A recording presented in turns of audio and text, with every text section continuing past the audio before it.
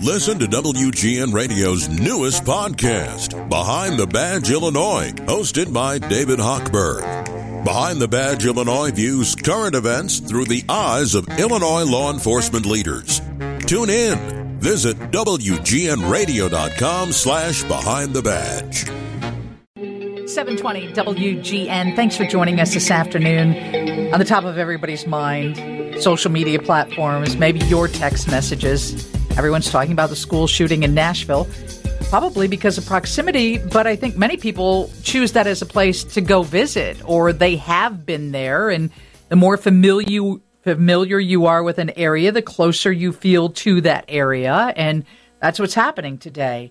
3 children killed, 3 adults killed, a 28-year-old female shooter was killed, and how ironic, I turn on the news and I'm on Twitter and I see someone from Highland Park on the screen, and that is Ashbey Beasley. So, Ashley, you pop up in TV interviews and you're trying to explain to them that you were from Highland Park. Were you at the parade on July 4th?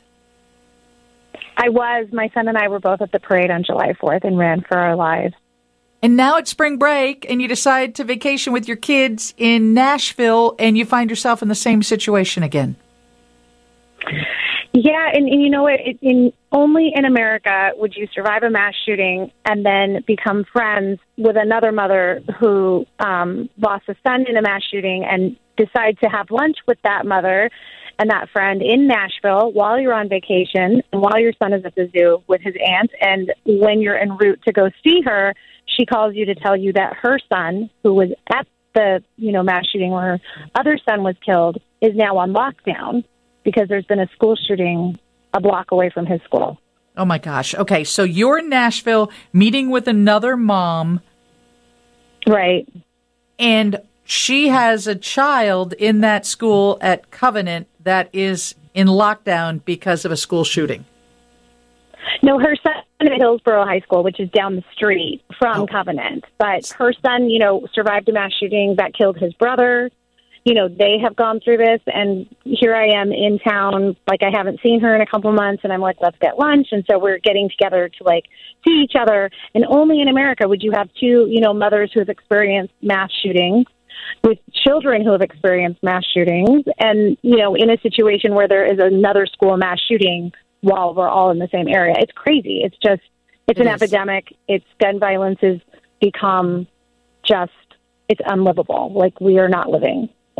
I always feel like moms have to do something about this. I mean, look, you've connected with somebody you would have never connected with in your entire life. You living in Highland Park, and she lives where?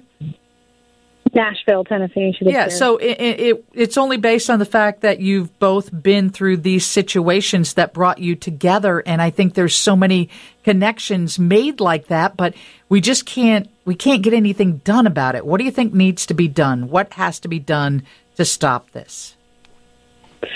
I mean, we need to have an honest conversation about how these shootings happen. Maxwell Frost just introduced a bill that is working to establish an Office of Gun Violence Prevention in the DOJ that will be dedicated to understanding the roots of gun violence and to create solutions and legislation to address them and to make sure that we are putting forth effective solutions. But beyond that, this epidemic of gun violence has taken over our society in such a way guns are the number one killer of children and teens.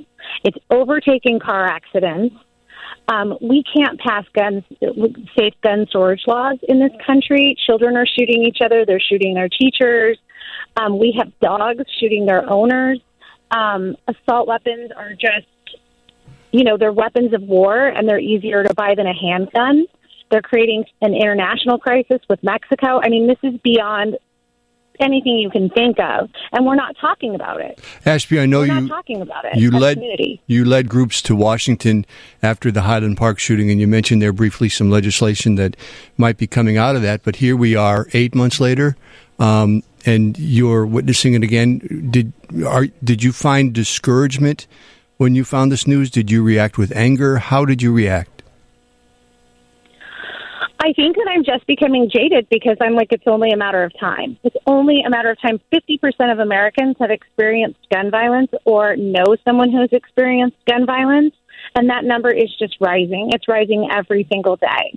And, this is a mass shooting that was done with an assault weapon, and that's very alarming. But every single day, there are mass shootings across our country done with handguns that no one talks about. There are children, over 6,000 children were shot and injured or killed last year in 2022. Like, these numbers are alarming and terrifying, and these are problems we can solve by passing gun safety legislation, by banning assault weapons, by requiring background checks on every single gun purchase. But our lawmakers are failing us, and they're not doing it. There is a new generation, and when she mentioned Maxwell Frost is a part of that new generation. He is a gun violence survivor, a civil rights activist. He represents the Miami area and made it in Congress at the age of 25, and this is his campaign, and I'm glad that he is working toward at least getting it addressed. I would guess that's the key. Ashbey, thank you so much for joining us. Once again, Ashbey Beasley is from Highland Park, a survivor of the July 4th parade, today having lunch in Nashville with another mom who lost a child to gun violence. And then that mom's child is at a high school up the road from where this school shooting took place. And so is that where I first saw you on TV? Both of you were outside as her child was still in lockdown because the school was not far from Covenant? Yes, actually, we left there. We were by the school. I sort of crashed that presser, and then we came down the road, and we were trying to collect ourselves and eat some lunch, because honestly, every single time there's a mass shooting, it's like experiencing it all over again. I know what these families are feeling. I know what their friends are feeling. I know what the people in the building are feeling. They're replaying these incidents over and over and over again in their head. And you know what I mean? I can feel the anxiety. I met a mother that was there on the spot, and she asked if there was anything that I could share with her. And I told her, she said she had like a 5-year-old. And I said, you know what? Make sure that they know that the bad person with a gun cannot hurt anyone anymore.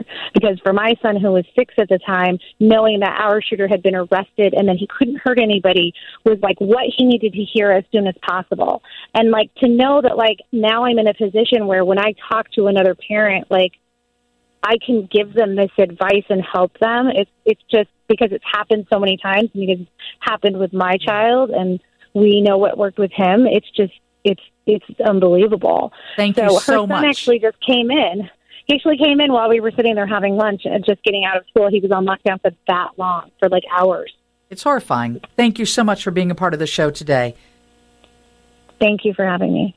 Ashbey Beasley from Highland Park, finding herself outside of the school in Nashville where the shooting took place. Steve has details about that shooting and the news next from the Northwestern Medicine Newsroom.